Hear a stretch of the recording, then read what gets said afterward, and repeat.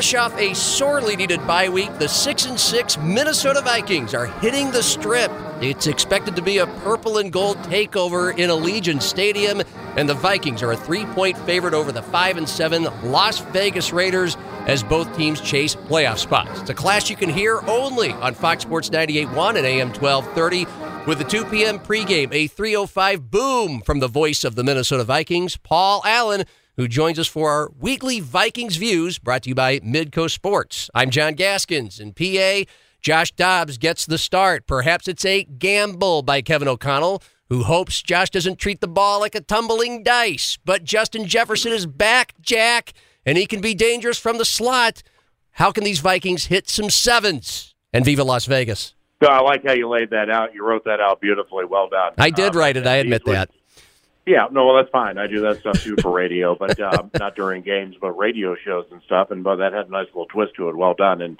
And these would be your Vegas Vikings views with yours truly. So what about this Dobbs-JJ thing? I mean, they've never worked together in a game. They've barely worked together in practice. And while JJ having a mobile quarterback who can scramble and throw on the fly for the first time in his career is enticing, the Pastronaut threw 4 picks the last time we saw him. So what can we reasonably expect on Sunday? There has been a steady regression with Dobbs. Came out of the bullpen, fired a bullet against Atlanta, did okay against New Orleans. They won the game. And then I can't say he was bad against Denver, but I can't say he was good, and they lose by 1. But I thought the Bears game was going to be a lot worse than it was after watching it back. And there were just some players who generally don't play as poorly as they did in that Bears game, who I think really let Josh down. So he and they needed the bye, and this should be good. So both teams are off a bye. One thing that I think is really, really one of many things that I think is super cool here is the rookie quarterback for the Las Vegas Raiders. I like him, Aiden O'Connell. I really hadn't paid a lot of attention to him up until this week.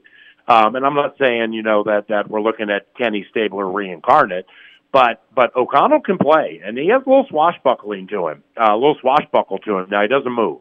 That's a good thing because this Vikings defense with the edge rushers and just the pass rush, from Justin Fields through all these quarterbacks who move and everything, O'Connell's not like that. So this is going to be a very, very intriguing one. It is, and perhaps young Aiden O'Connell can lean on Josh Jacobs, last year's NFL rushing champion. He's 7th in total yards this season, but averaging only 3.5 yards per carry.